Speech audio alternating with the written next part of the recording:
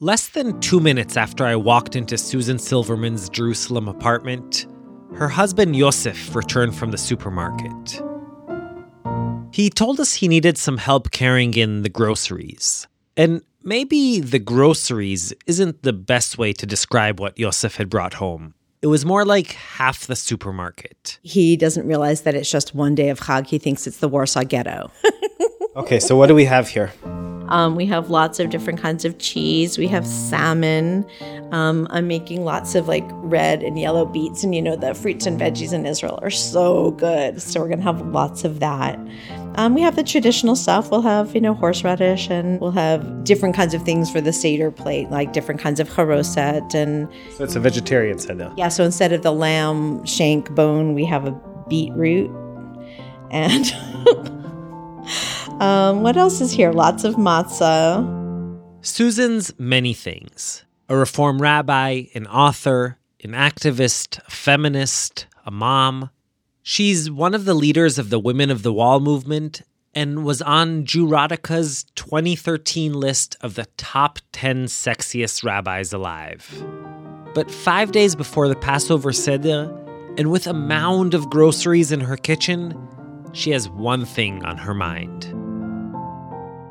We're going to make salmon, and we're going to make rice and salad. Well, that and the fate of roughly 40,000 African asylum seekers in Israel.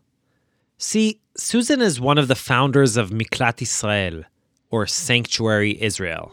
So the idea is that we are finding places for sanctuary for asylum seekers throughout Israel. Over the last few months, Miklat Israel enlisted nearly 3,000 Israeli families and dozens of kibbutzim who have all signed up to invite refugees to come live with them. And as Passover neared, Susan and her colleagues thought of yet another project. Let's also ask people if they want to open their homes for seder, and lots of people asked to be invited, and even more people offered their homes. Susan herself is going to have 40 people at her seder. I guess a person for every year we wandered in the desert, yeah. Among all those guests will be a family of Sudanese refugees, close friends from back when they were all living together on Kibbutz K'tura, near Eilat. Their youngest child is our daughter Ashira's age, 14, and they've been best friends since they were 3 years old. And she's an Israeli child, an utterly Israeli child. It would be absurd for her to live anywhere outside of Israel. I mean, the child, she's big in Noam, in the conservative youth movement. She knows all the brachot. She's into it. She's just Israeli. She wants to be in the army. She's like a Zionist. She's probably a bigger Zionist than I am. And when Susan says that it would be absurd for this girl to live anywhere else, that isn't a hypothetical thought experiment. In fact, it could soon become reality. On April 1st, 2 days after the seder, the government of Israel is supposed to begin deporting refugees, reportedly to third-party African countries. The issue is being discussed in the Supreme Court, and there have been huge weekly demonstrations for the last several months. It still isn't clear what exactly will happen. But in the meantime, all over Israel, families will be welcoming in refugees for what could be their last seder in Israel. As we tell the tale of our exodus from slavery in Egypt, they will share theirs. Quite literally, the asylum seekers who are here have come up through Egypt and from a place of great oppression through Sinai, which was deeply, deeply dangerous, and into Israel, hoping that, the people who know that story will take care of them. We reach back and we say, it's as if we ourselves have come from Egypt, and here we have people who actually have come from that and who don't have to imagine it, but who are sharing their actual personal stories with us. And really, that's what the Pesach Seder is all about telling and then retelling the greatest coming out story in Jewish history. A story of venturing out into the unknown, of wandering in the desert, and of seeking refuge in a new home. Hey, I'm Ishi Harman, and this is Israel Story. Israel Story is brought to you by PRX and is produced together with Tablet Magazine. And today, just in time for Passover, we bring you Coming Out, Getting In. 2 surprising stories of people journeying out of their countries and communities, leaving behind almost everything but their identity, and searching in different ways for their place in the world. Act 1, the Hasbara hero. We've all probably heard the word Hasbara. Literally, it means explanation. But Hasbara is really much more than that.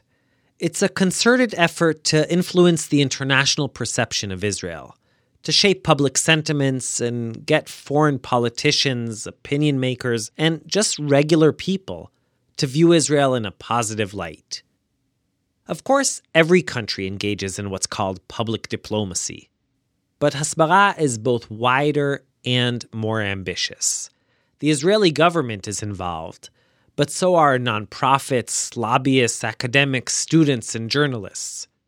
For Israel's passionate defenders, Hasbara is basically just an exercise in clearing up misunderstandings, countering anti-Israel biases, and giving a voice to the Jewish state's amazing achievements. For its critics, however, Hasbara is flat-out propaganda. Cynical whitewashing at best, lies and fabrications at worst. But everyone agrees that there's a craft involved. Like all advertising, Hasbara relies on compelling narratives. The perfect Hasbara story, and I really don't mean this sarcastically, plays up Israel's innovation, openness, and humanitarianism. Think Startup Nation. Think Gay Pride in Tel Aviv, or even natural disaster relief in Haiti or Nepal. Stories like that are upbeat, touching, shareable, and hopefully viral. Now, sometimes Israel has to go digging for these Hasbara stories. And sometimes, like in the piece we're about to hear from Samuel Thrope, they just fall right into its lap. پیام فعلی no longer needs to hide. این روزها نام پیام فعلی شاعر و نویسنده جوان ایرانی پیام à 30 ans. מצטרף אלינו, קוראים לו پیام فعلی. Trials and tribulations of Payam Fili. что вы очутились в Израиле. پیام шалом. In a country where he says he feels like a native son. The man at the center of those reports is Payam Feli. He's 33. When he arrived in Israel at the end of 2015, he seemed to be everywhere. On TV, on the radio, in newspapers. His story was pretty outstanding. A gay Iranian writer, not Jewish, had received special permission to come to Israel, and was now determined to make this land his new home. If Payam had come from any other country, his arrival in Tel Aviv would probably have gone unnoticed. But Israel and Iran, no need to state the obvious, are not exactly close allies. Payam is from Iran, and Iran is a serious strategic threat to Israel, and it not only denies our right to exist, but is actually trying to destroy us. That makes the story unique. That's Michael Oren. I'm Dr. Michael Oren. I'm the Deputy Minister in the Prime Minister's office. Michael, Israel's former ambassador in Washington, is also a Hasbara ninja. He's one of the country's most vocal and unrelenting defenders abroad. Michael's never actually met Payam. He's only heard about his story in the press, but you can count on him to recognize good Hasbara material when he sees it. Clearly, the image that emerges from his story goes against the grain. It's underscoring a central truth about Israel, and it's dispelling a fundamental untruth about Israel, that Israel is not a liberal society, Israel is not an opening and welcoming society. Those news clips you heard a moment ago were from the first few weeks after Payam arrived in Israel. He looks elated to be here, eager to recount how, as a gay man, he escaped persecution in Iran. And just how much he loves Israel. With his chic leather jackets, colorful scarves, bright lipstick, and blue nail polish, his entire persona is a refusal to conform to gender norms. Combined with the oversized Star of David tattoo on his neck, he's straight out of gay, Persian, Israel-loving central casting. His homosexuality is a big part of why he ended up settling in a gay-friendly city like Tel Aviv. It's also a big part of his Hasbara appeal. So, with all that, you might expect him to swiftly become the darling of the Israeli Hasbara apparatus, to see him on tour with Michael Oren and Alan Dershowitz, keynoting AIPAC, singing the praises of the Zionist state. Well, not quite. As a refugee in Israel, I suffer a lot. I asked for asylum, and no one from the government helped me or offered me something. That's Payam. He's the kind of guy you would love to meet for a cup of coffee. He listens, he's funny, he's a terrible gossip, and a storyteller with a rare ability to laugh at himself. He can also be very soft-spoken, even when he's talking about the most important things. Like how, 2 years after he arrived, the Israeli government hasn't even begun processing his application for refugee status. How he's stuck in legal limbo, unable to work, to travel, even to open a bank account, with no end in sight. You asked me if it's good for them to accept me as a refugee, and they don't do it a lot, but they can use this story. It's not important for me why and how they will do it. Just I want to live in this life that I made in Israel. So Payam has boundless potential to be a major player in Israel's Hasbara machine, and he knows it. But timing is everything in life. And in a moment when the country is in the midst of an immigration and refugee crisis on the one hand, and grasping for any good press on the other, it isn't clear how Payam's story will end. Payam was born in 1985, 6 years after the 1979 Islamic Revolution, and smack in the middle of the 8-year-long Iran-Iraq war. His hometown, Kermanshah, was bombed repeatedly by the Iraqi Air Force, so Payam and his family fled. After moving around a lot, they finally settled in the capital, Tehran. Payam was 12. Although he and his family escaped without any physical wounds, Payam was left with mental ones, that cut deep. I think that I felt everything double or triple. As a teenager, symptoms of post-traumatic stress, depression, bipolarism, and a diagnosed learning disability pushed Payam to slowly recede from the outside world. At 15, he stopped attending school. Soon he barely left the house at all. All my connection with outside was stop, finish. I didn't have any reason to go out. No friends. Nothing, just to my psychologist and come back. But cloistered in his room, as his physical world fell away, his imagination and mental world blossomed. It was there that 3 truths solidified for Payam. He was gay, he was a writer, and he loved Judaism. Everything happened to me in the age of this fucking 15. Even before that, I understood that I'm not interested to girls and I want to be always with boys and to do something with them. But I was too small. I couldn't understand what is this. But in the age of 15, slowly I understood that maybe I'm a little different. What is that like, realizing that you're gay in Tehran? I was afraid, I remember. I was afraid. With good reason.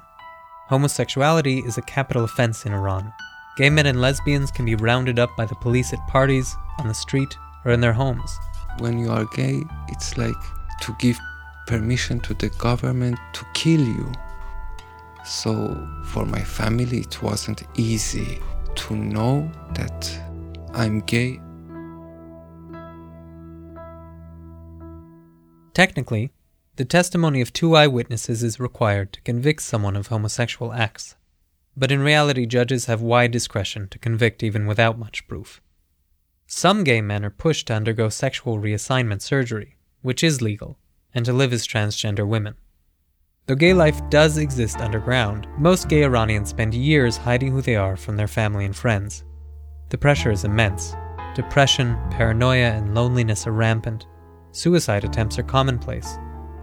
Payam, too, has tried to kill himself. It was in the midst of all this turmoil that Payam discovered Jewish culture.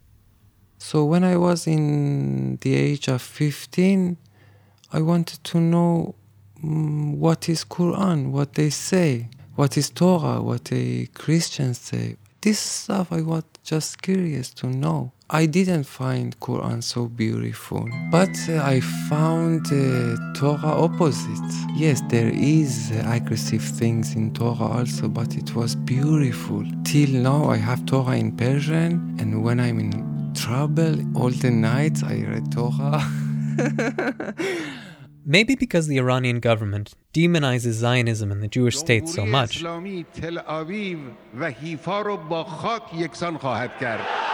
Payam is far from being the only Iranian of his generation who is curious about Judaism or Israel, sometimes even to a surprising degree. I once met a young Iranian who told me that he is addicted to watching the broadcasts of Knesset parliamentary debates on Israel's version of C-SPAN. Payam's interest was different, though. He wanted to escape the loneliness and isolation of his everyday life. Jewish culture, not just the Bible, but the Holocaust and Israel too, opened up a fantasy world to do exactly that. It became a major theme in his writing. Payam published his first book, a poetry collection, when he was 19. But the government censors ordered that 2 poems be removed before publication. This came as no surprise to Payam. Iran has a vibrant cultural and literary scene. But before any book can be published in Iran, it first has to be approved by the government's Ministry of Culture and Islamic Guidance. When the censored version of the book finally came out, it did well, selling out 2 editions. The success spurred him to keep writing. More poems, short stories, and novellas followed. But his best known and most infamous book is the novel I Will Grow, I Will Bear Fruit, Figs, written when he was 24.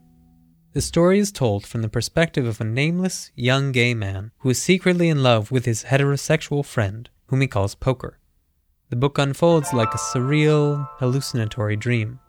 The Afghan groundskeeper spreads clouds above us. Poker grows tall. His branches become a nest of birds. I extend a branch, coil it around a glass of water, and pour it at Poker's feet. Poker sucks up the water with his roots. The young chicks' warm and soft bellies cool off. The air grows humid. The birds bathe. The Queen of Israel smiles. Sarah Khalili is one of the most important translators of modern Persian literature working today, and when Payam first sent her a copy of Figs, she nearly fell out of her chair.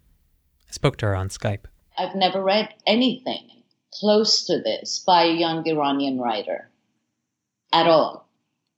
And there are some very good works of literature being produced in Iran, but nothing like this, or at least nothing that I've come across. But all these rich literary allusions weren't important to the Iranian government censors. As far as they were concerned, all that mattered were the book's first 3 sentences. I am 21. I am a homosexual. I like the afternoon sun. In these last 100 years, I don't know before that, I don't know all the historia. Even before the revolution or after, nobody, writer or actors or dancer or I don't know what, whatever, nobody said that I'm gay. In this Iran, nobody did it. The only one that did this stupid thing, it was me. Figs was not allowed to be published in Iran, but Payam didn't give up. Like many other Iranian writers facing censorship, he arranged to publish the book outside the country, with a Persian-language publisher in Germany. Reviewers, all Iranians living in exile of course, praised him for his bravery, his skill, and his innovation. The government's response was swift and brutal. Payam was blacklisted, and his family began receiving threatening phone calls. Then, in 2011, they came for him. And they don't come to you as a police with some paper that they have a right to arrest you. Middle of the night, they come to you, they catch you. He was gagged and blindfolded, and didn't know where they were taking him. You have no idea. This is the way. After being detained for a month, Payam was summarily released with a warning. No charges were filed against him, and he was never taken before a judge. A year later, he was arrested again and released again, but none of this stopped him. He just kept writing and giving interviews to foreign journalists, talking brazenly about the repression of gays in Iran. Sometimes people said to me that, wow, you are so brave. I said, Mommy, I'm not brave. I'm so stupid. But if I back again, in that situation, I do it again. It's so heavy and uncomfortable for me when someone wants to put me down because something that I am. I'm not so brave. I'm afraid of many things, even simple things. But if someone wants to tell me that don't be this that you are, I cannot stand it. Despite 2 stints in jail, Payam continued to tempt fate. He contacted Orly Noy, Israel's leading translator of contemporary Persian literature. Payam asked whether she'd be willing to translate Figs into Hebrew. Excited, she happily agreed, and even found him an Israeli publisher. In February 2014, the publisher emailed him his contract. I never forget. It was 12 in the noon. My Israeli publisher sent me the contract. And I signed it and I sent them 12 in the noon. They broke the door of my home in the 12 in the 9. Just 12 hours they needed to realize that this Persian poet is doing something with some Israeli publisher. They took me and they put me in a container for 44 days. I didn't have no idea if they will rape me, because they do that. Payam was repeatedly interrogated. 4 men, investigator, asked me such stupid questions. And of course, they know everything about me. They know what I ate, what I wrote to someone. They know everything. But they ask you, they do the investigation just to make a case, to give it to the judge. It's funny, Sam. One of the questions was, who gave you money to write this book in Israel? Which Jewish or which Israeli gave you money to write this book? You said good things about Israel. Who gave you money to do this? And I said, I wish someone give me money for this. No one gave me money. He was held in a shipping container in an unknown location for 6 long weeks. In the end, they made him sign a statement, swearing he'd never talk about what happened to him and never speak to the foreign press again. With that, he was let go. But just as soon as he got out, the first call he made was to an Israeli reporter. I don't know why I choose all the time dangerous way in my life.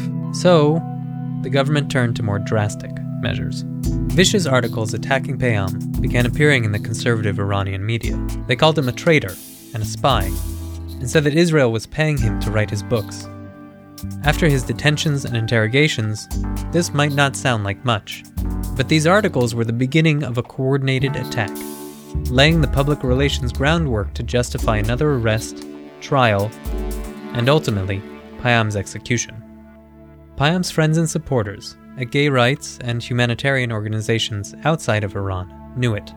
He began receiving panicked phone calls. All the organization called me and told me, Mommy, this is the end. It's not funny anymore. You don't have any chance. They started to do it. After all these articles, you are going to the jail, and after that they make show in the television that you did this, you did that, and they will kill you. That very day, Saturday, June 13th, 2014, he left Iran with 2 suitcases and his entire savings, $1,300. I ran away to Turkey without any plan. I didn't know what will be. Turkey, I didn't want to stay in Turkey, of course. Just I ran away to be not in Iran. But Payam did end up staying in Turkey for more than a year. Most Iranians seeking asylum outside their homeland turn to the United Nations or other international refugee agencies to begin the process of resettlement. Payam, however, didn't have to. His publishers around the world sent him enough royalties to live on, and a bunch of NGOs were working on his behalf to find a country that would take him in. First Switzerland seemed like an option, then Norway, and finally the United States, where he was accepted to a writer-in-residence program in Pittsburgh. Then, in September 2015, just after he received his much-coveted American visa, he woke up to a surprise. I saw 1,000 messages from my Israeli friends They wrote me that you can come here. I didn't understand. Without Payam's knowledge, an Israeli journalist had discussed his case with Meir Ariel, Israel's Minister of Culture. Regev, like Michael Oren, whom we heard at the beginning, probably immediately recognized the PR potential of an Israel-loving Iranian. She quickly persuaded then Interior Minister Silvan Shalom to issue Payam a special artist visa, rarely, if ever, granted to Iranian citizens. Without a second thought, Payam relinquished the American asylum that other refugees wait years, often fruitlessly, to receive. From the outside, this seems, well, to me at least, it seems like a pretty mind-boggling decision. America promised stability, freedom, a job, a community of writers. All Israel had to offer was a short-term artist visa, which, if he accepted it, meant he could never return home. But Judaism in Israel had been Payam's imaginary refuge ever since he was a teenager. Listen, always I thought if something happened and I have to leave Iran, the only place that I can live in is Israel. And so, a few weeks later, Payam Feili landed at Ben Gurion Airport. From the moment he arrived, Payam was already planning to apply for permanent asylum in Israel. As a non-Jewish Iranian, there's really no other way for him to stay in the country long term. His arrival made a monumental splash in the Israeli and international press. Payam was photographed by the Mediterranean Sea for the New York Times, on the roof of the Tel Aviv City Hall for AP, and did the rounds of the morning shows on Israeli TV. After a few months, though, when the attention had died down, he became just one of the tens of thousands of asylum seekers living in the country. And Israel, as you might guess, is not an easy place to be a refugee. Most asylum seekers here come from Africa, particularly war-torn Eritrea and Sudan. These refugees have been in the news a lot lately. The same Meir Ariel, who was so instrumental in Payam's case, has famously called them a cancer. You'd think Payam's international fame and Hasbara benefit for Israel would mean he could just jump the line.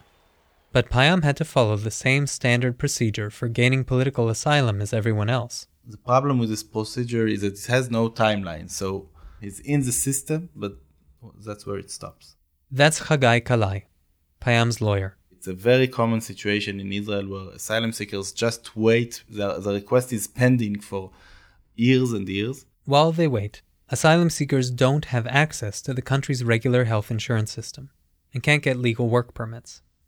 But being an Iranian asylum seeker has its particular challenges.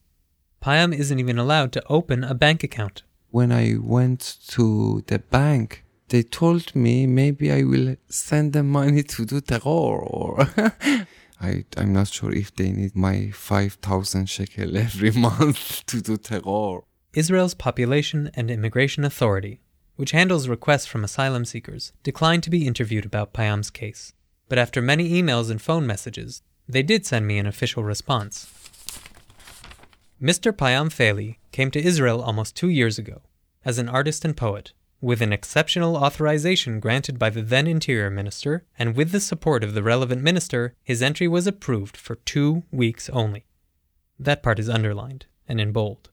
Mr. Feili did not uphold his obligations and did not leave the country at the end of 2 weeks, but instead applied for asylum with the unit responsible for asylum seekers soon after.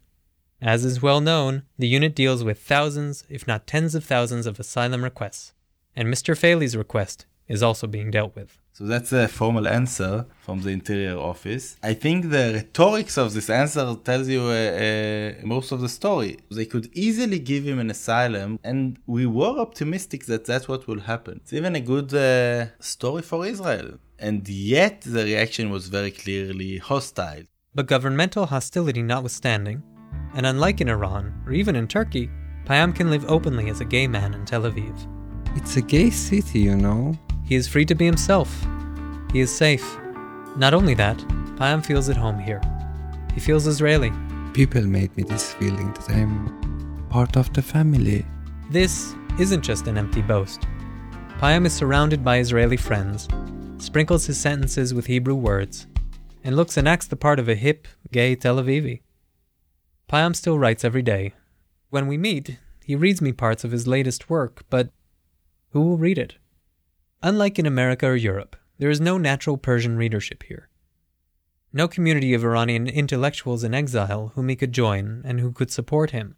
For someone else, maybe, this wouldn't be such a burden. But for Payam? The only thing that I can explain myself with is that I write. I don't know, without this, who am I? Sarah Khalili, Payam's English translator, told me that this is not only a personal loss for Payam, but also for Persian literature. I think this work could be a groundbreaker, let's say. However, it will not be read. And I find that tragic. And I'm not sure whether Payam realized the magnitude and the gravity of the decision he was taking. Payam is frustrated. It's a shame for this government and for this Jewish society who were all the Historia immigrated or refugee. As a refugee in Israel, I suffer a lot. Honestly, there's something about this that rubs me the wrong way. When Payam complains, as he sometimes does, that the Israeli government is acting shamefully, it's hard to fully sympathize. After all, he had opportunities to go elsewhere, to America. He chose to be here of his own free will. What exactly does he think Israel owes him? But I think Payam's frustration comes not from a sense of entitlement or lack of gratitude. Instead, as odd as it seems to say it, I think it comes from a feeling of patriotism. He cares so passionately for this place and identifies so strongly with it that he's willing to call out its faults, out of love. And that may just be the most powerful kind of Israel advocacy. Before Payam came here, Israel was just a fantasy. And reality? Well, it's very different. He isn't really bitter. He doesn't regret his choice. But for all that Israel has given him, it's also taken. You see, this story doesn't have a Hasbara-like happy ending. In fact, it doesn't really have an ending at all. Where are we? You are in my city, Tel Aviv. We're walking down Rothschild Boulevard, the city's tree-lined Central Avenue. It's sunny and warm. It's better to go here, not to go 20 minutes. We stroll past Israelis riding their bicycles, walking their dogs, and sipping iced lattes in the cafes. To my mind, at least, this is about the furthest away Payam could have come from Tehran. But not to him. If you are from Tehran, you can find many things the same. The feeling, all this mess, all the balagan, It's remind me many times. Tehran is big, but the feeling, it remind me Tehran.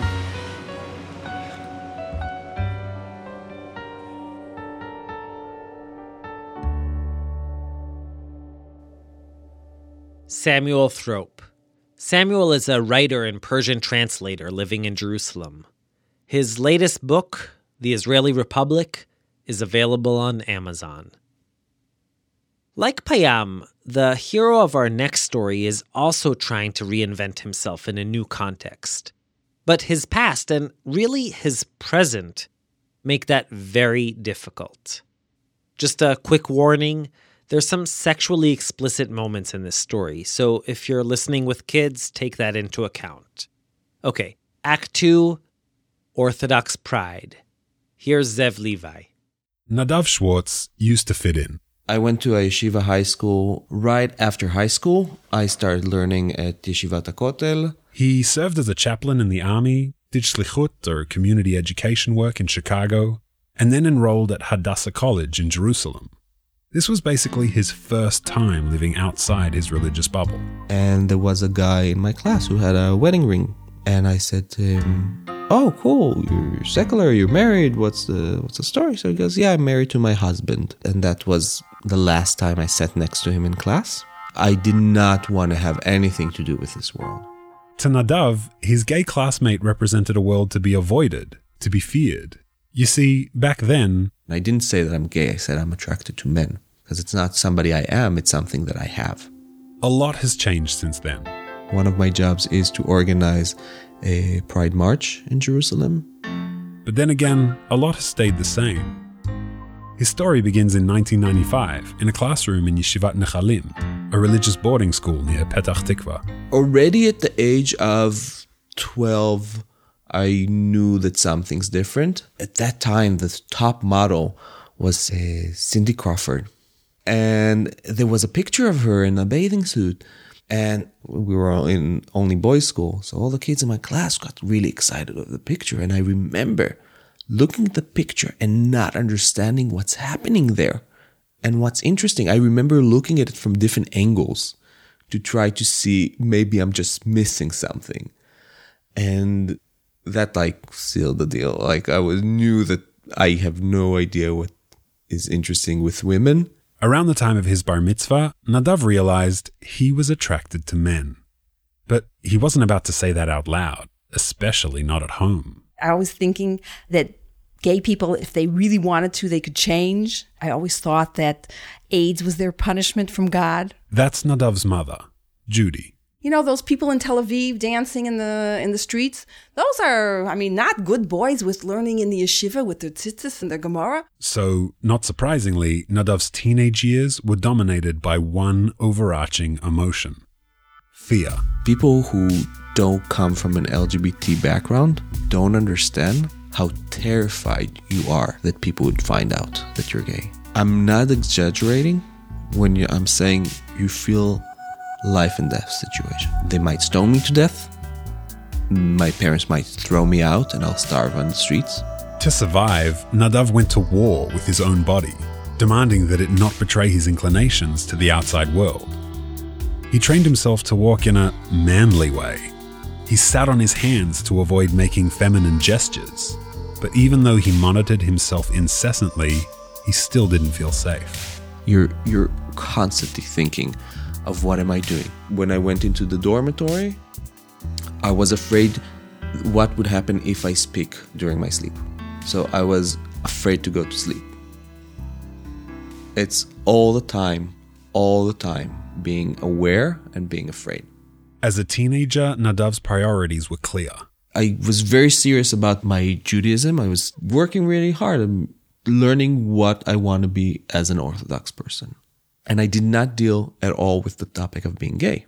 You might think Nadav was fooling himself by refusing to acknowledge his homosexuality, but he saw it differently. To him, sexual attraction was like hair color or fitness level. It was non-essential and could change. He was attracted to men, but he could get around that, even if it would take some effort. I would pray to God to change me. I was crying a lot, especially on Yom Kippur, trying to ask him, change me. And people thought, oh, wow, he's such a tzaddik, he's praying so hard, he's crying, and I would feel even worse because I'm not crying because I'm sad for what I'm doing. I'm sad because I'm who I am. I'm a horrible person. Secretly, he registered for conversion therapy and was assigned a therapist. I met with him and I remember his smile. I hated his smile. I just hated it. It's like, I know everything and you know nothing smile. And he was trying to look for reasons why my father made me gay. I couldn't feel that I trust him, and he was really obnoxious. When therapy failed, Nadav started treating his sexual desires like any other religious struggle, with the help of rabbis. At his post-high school seminary, Yeshivat HaKotel, he set up meetings with a few trusted rabbis. But these meetings all went the same way. I didn't say gay. I used the phrase netiot hafuchot. Netiot hafuchot, or backward orientation. But the rabbis had no advice or wouldn't get back to him. Some even avoided shaking his hand. With no hope to be found, Nadav continued living with his secret and his fear. From the little he could gather from the Orthodox world, the cure he was seeking was marriage to a woman. Was the thought that this attraction would go away after the wedding day? That was one of the thoughts, that it would probably go away. And if it won't go away, you can still function with it. And then if not, it doesn't matter. You can still live a wonderful life without it. The it Nadav is referring to here is sex. He thought sex with a woman would make him straight or be enjoyable even if he wasn't straight. And even if sex wasn't enjoyable, he could see himself in a happy celibate marriage. And to be honest, I can understand why Nadav thought that. In his modern Orthodox community, which is also my modern Orthodox community, boys are taught that sexual desires need to be controlled. Rabbis say that if you ignore sexual thoughts, they just go away. The goal is to delay them until marriage. And even then, sex is reserved for specific times of the month and is only okay in appropriate places, settings, and positions. To me, it's not such a giant leap for someone who thinks of masturbation and pornography as urges that must be overcome to think the same of sexual preference. So to Nadav, a religious life, by definition, meant marrying a woman. And that's where his mind was at when he entered university and had that uncomfortable reaction to his openly gay classmate. I did not want to live gay. I didn't want to have anything with it. To onlookers, Nadav was a normal religious guy. He was a student, a part-time teacher, and he was dating women. Just to clarify, in his Orthodox world, dating is a few months of restaurant dinners and scenic picnics where a young man and woman see if they want to get married. There's no privacy and definitely no touching. Nadav went on many such dates with many different women, but these relationships didn't go anywhere. At a certain point, I would tell her, would you date a gay person? I'll randomly put it in the conversation, and she would usually say no, and then I would call her the next day and say, listen, it's not working, I don't know why. In the summer of 2009, Nadav started going out with a fellow teacher at his school. We'll call her Tzipora, even though that's not her real name. Tzipora was a few years older than Nadav, and different than his other girlfriends. They had been colleagues and friends before going out, so their dates felt less like job interviews. They were comfortable around each other, and could just talk, like two real people. It felt normal, and they really fell for each other. After 5 months of dating on a warm Jerusalem night, they sat on a candlelit balcony. He took the wrapper of a crembo, her favorite chocolate treat, and fashioned it into a ring. But before offering it to her, he said, I want to tell you something before we get engaged, if we're getting engaged. I told her that I'm actually attracted to men. To Tzipora, this came out of nowhere. She needed time to think. Was this a good idea? Was this what God wanted? 2 weeks passed before she had an answer. And she was very, very understanding. She's an amazing, amazing person. And she said, I know it won't be easy, and I know that there'll be difficulties. Let's take it easy. Tzipora, like Nadav, viewed his attraction as a challenge they would have to overcome, a personal sacrifice they would gladly make in service of God and of each other. Sex can be a taboo subject among religious singles, so they only spoke about it in very general terms. Nadav didn't offer any further explanations, and Tzipora didn't ask for them.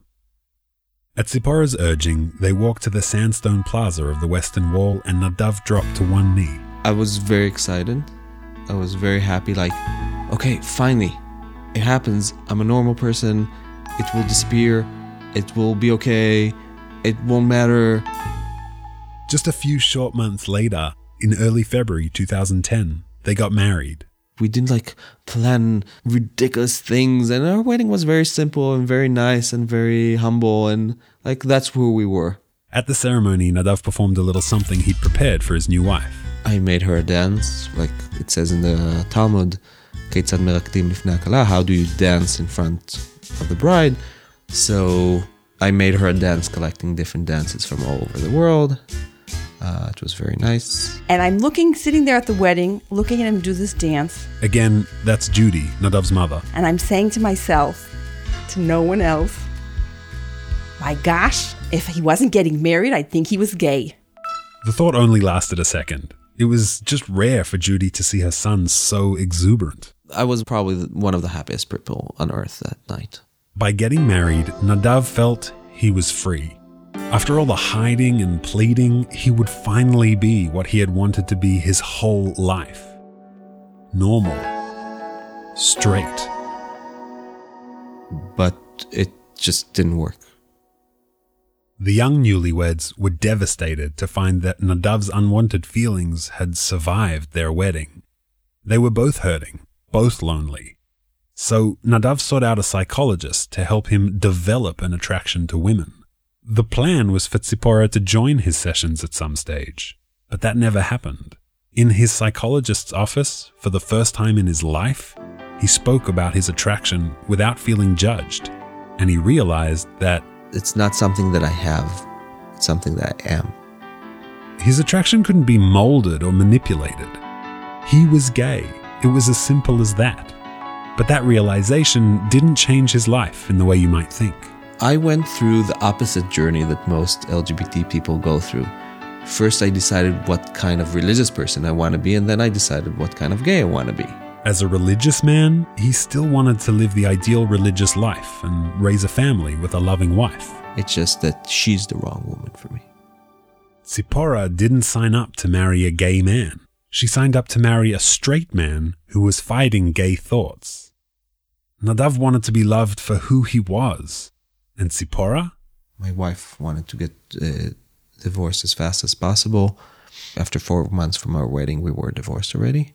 So in a way, it was good because it was a clean cut, but it was also like, whoa, what was just happened? The marriage was over in the blink of an eye.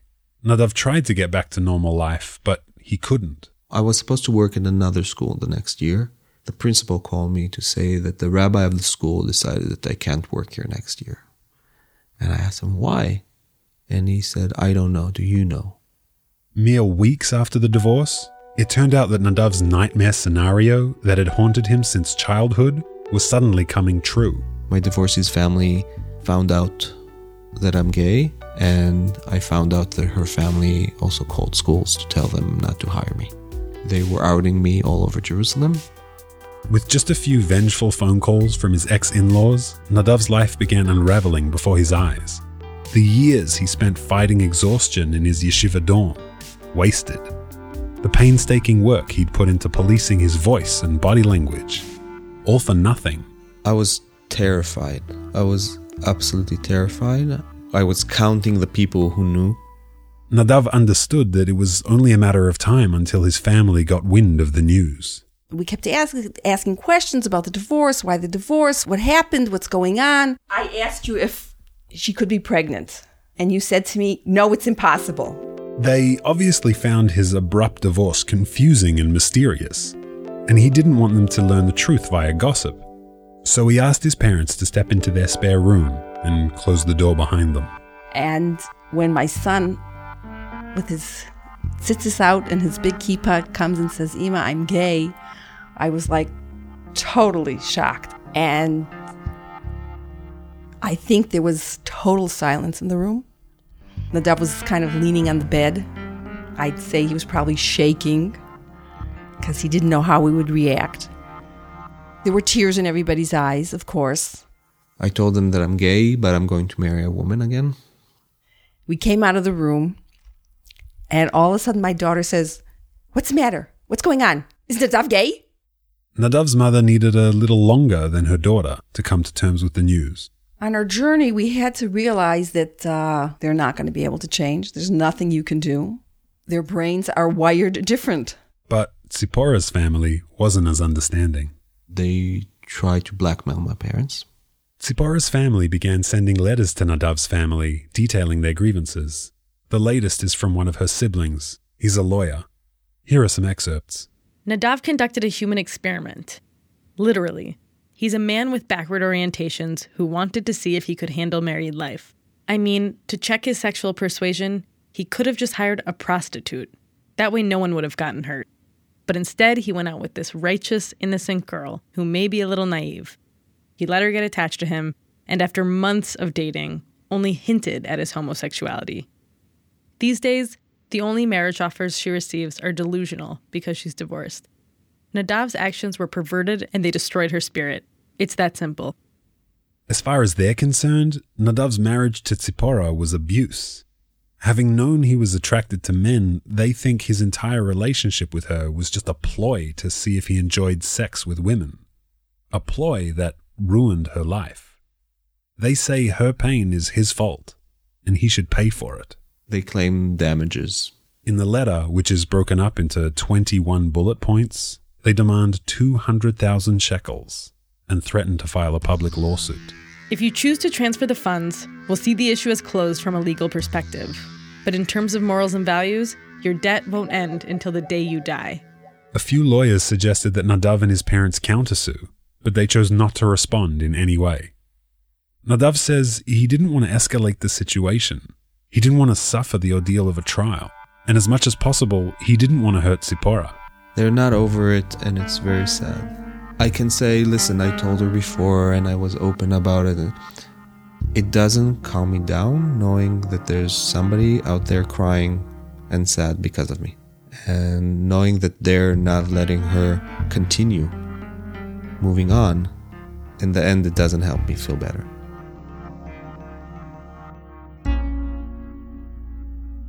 Though his family was supportive, potential employers in his community were less than open-minded.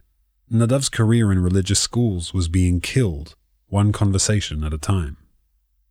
As all this drama was unfolding, Nadav flew to New York City, and there, completely anonymous, he decided to go check what gay people do.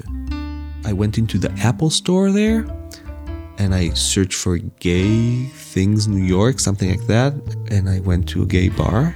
Nadav struck up a conversation with a man at the bar who couldn't believe that at 27, he'd never even kissed a guy. He came to give me a kiss, and I was shocked, and I jumped back, and he apologized, and I said, let's kiss, but not here. So we went aside and we kissed, and I realized what I was missing from a simple kiss. That's where my life started to change. And that exact point, Nadav decided then and there that he no longer wanted to marry a woman. Marriage was not his cure after all. Full of apprehension, he flew home and shared his decision with his parents. It was basically another coming out conversation. This time, though, Judy was better prepared. And I said to Nadav 2 things. Safe sex, and when you'll have a boyfriend, you'll be able to bring him home. I think I stood by that. I hope you stand by the other thing. I'm not saying it again. So, what about his relationship to God? His commitment to Orthodox law? After all, the book of Leviticus does say, Ve'et zachar lo tishkav mishkevei isha. You shall not lie with a man the way you lie with a woman. The Torah talks about anal sex. It doesn't talk about identity. It doesn't talk about partnership. Nadav explained to me that it's more common than you might think for gay men all around the world not to have anal sex. For some, it's an issue of comfort or health, but in Israel, there are people who abstain purely because of the biblical prohibition. And that group of people? That's called the Deoraita gays. Deoraita gays, a Hebrew phrase containing no Hebrew words. The second word, gays, you obviously know, and the first word, Deoraita, is Aramaic and means from the Torah. Torah gays. As I understand it, men who self-identify as Deoraita gays believe in having long-term partnerships, living together, and having active sex lives, just no anal sex. Besides the intimate questions, religious gay couples also have to navigate the world of Jewish traditions. Here, nothing is organized. Who does the kiddush? And who breaks the bread? And who lights the candles? Am I supposed to stay away from my partner at shul? When I'm dating a woman, I won't sit next to her in shul. Nadav started volunteering at the Jerusalem Open House, a community organization that provides LGBTQ-related support and resources. Eventually, that turned into his full-time job. We do a lot of things trying to help as many needs for the Jerusalemite LGBTQ community.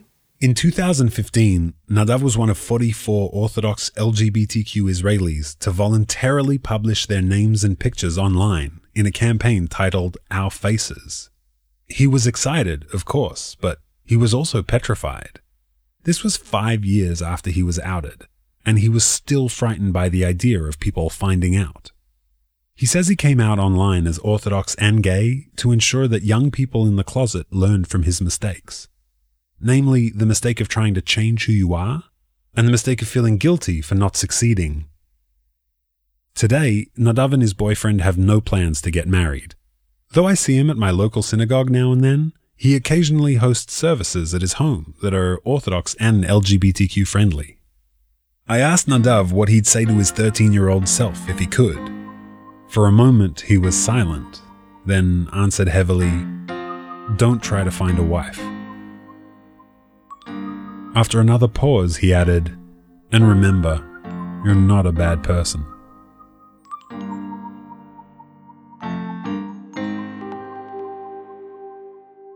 Zev Levi. And that's our episode. You can spend your entire Passover catching up on all our past episodes in both English and Hebrew on our site, on iTunes, and on any of the other main podcast platforms. Also, if you really want to help us grow and reach new listeners, there's apparently a simple and painless way to do so. Just go to iTunes, rate us, and write a review. That's it. You can also follow us on Facebook, Twitter, Instagram, all under Israel Story. And if you want to sponsor episodes of Israel Story, simply drop us a line at sponsor@prx.org. We're about to embark on another huge US tour with a brand new live show for Israel's 70th birthday. It's called Mixtape, the stories behind Israel's ultimate playlist, and it's going to be really great. So listeners in Norfolk, Virginia, Toronto, Seattle, New York, Tenafly, Princeton, Palm Beach, and Amherst, don't miss the opportunity to see us live, together with amazing accompanying art and the largest band we've ever toured with. Check out our website for dates and details.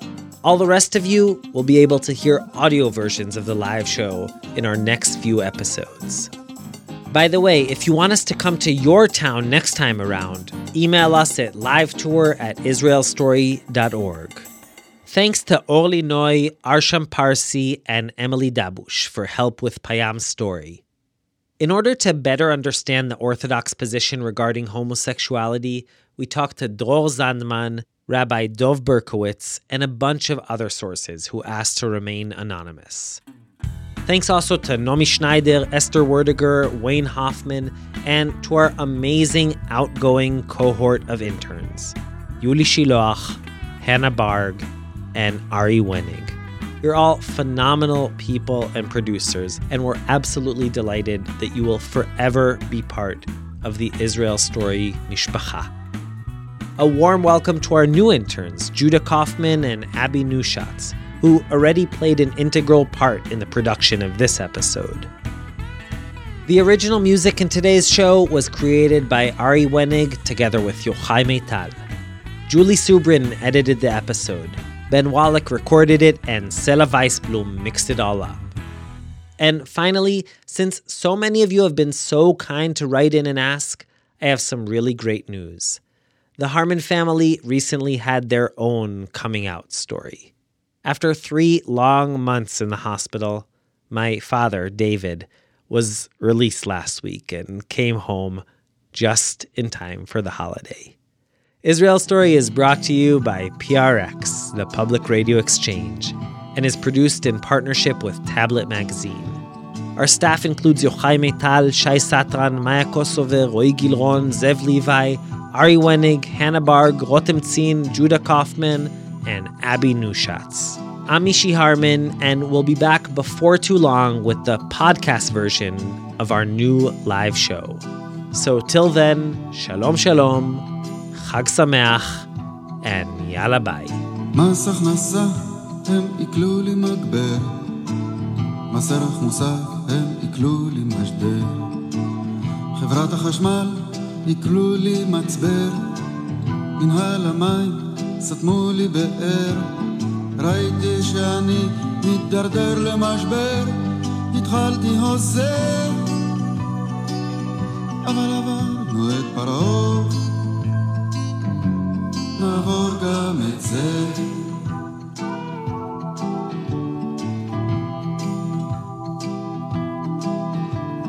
טעות במחשב עלתה לי 1,000,000, כספומט טרף לי יתרת חשבון, מזכירה אלקטרונית דחתה לי ראיון, שופט אוטומטי שלל לי רישיון, לעורך דין מכני שלשלתי אסימון בחריץ הפה,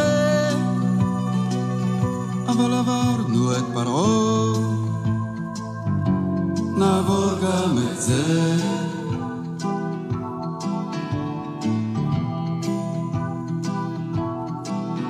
לפעמים אני חוטף את זה באוטובוס צפוף, או ביציאה ממגרשת אני דרוך ודחוף. לפעמים ברחוב מרוב חיכוך ושפשוף, מרוב ביקוש לאיזה אושר חטוף, בגב בצלעות, לפעמים בפרצוף, המרפק הזה. אבל עברנו את פרעה, נעבור גם את זה.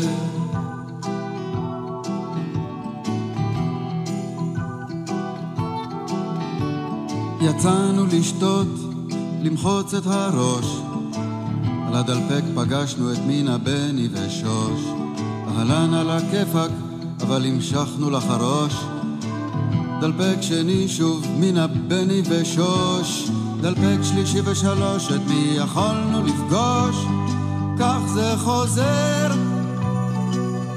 אבל עברנו את פרעה, נעבור גם את זה.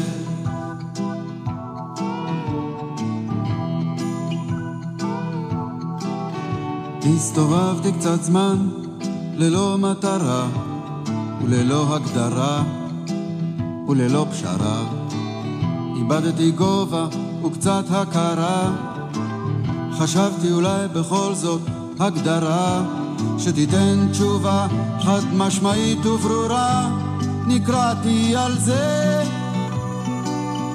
אבל עברנו את פרעה, נעבור גם את זה.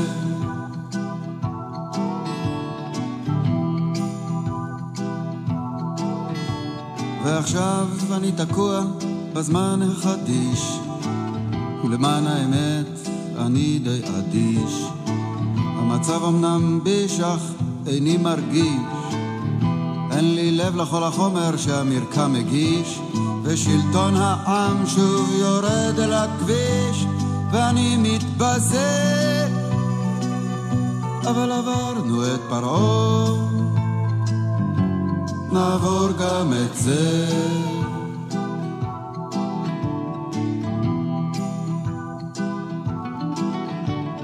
תראו חברים, לא מכל דבר אני באמת סובל, לא תמיד אני יודע מה כן ובמה זה גובל. אני בדרך כלל אוהב לשמוע אנשים מדברים, אבל לפעמים אני פשוט מתפוצץ כשהם פולטים את כל השטויות שלהם. אני ממש כזה, אבל עברנו את פרעה, אז נעבור גם את זה.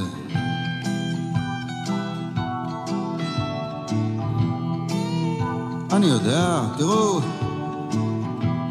יש לפעמים מצבים, אתם יודעים, שבן אדם פוגש בן אדם והם מחליפים דעות, ולפני שאתה יודע מי ומה הם מסתייפים, ולפני שאתה יודע מה ומי, אז אני שואל את עצמי, מה בעצם יוצא לי מכל זה? אבל עברנו את פרעה, כן? אז נעבור גם את זה, חברים. תראו חברים לך, מה אתם חושבים לעצמכם? מי יכול לקחת את כל זה? מי יכול לעשות את זה? הנוכחות הזאת של הזולת עם העמדה האחרת שלו, הוא לא חושב כמוני. הרי הייתי יכול לשפוך את דמו. אז באמת לפעמים זה צועק, זה מתפוצץ בחזה. כן, אבל עברנו את פרעה, נעבור גם את זה.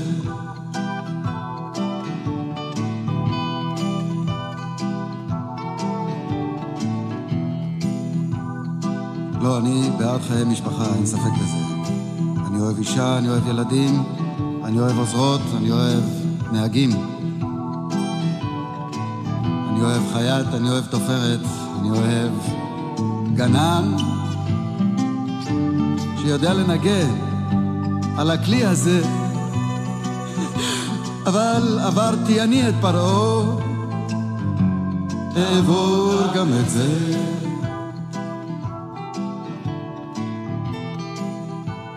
Now let me give it to you in English. Sometimes in the future, I'm gonna come. I'm gonna come good. You know, Mom, everybody...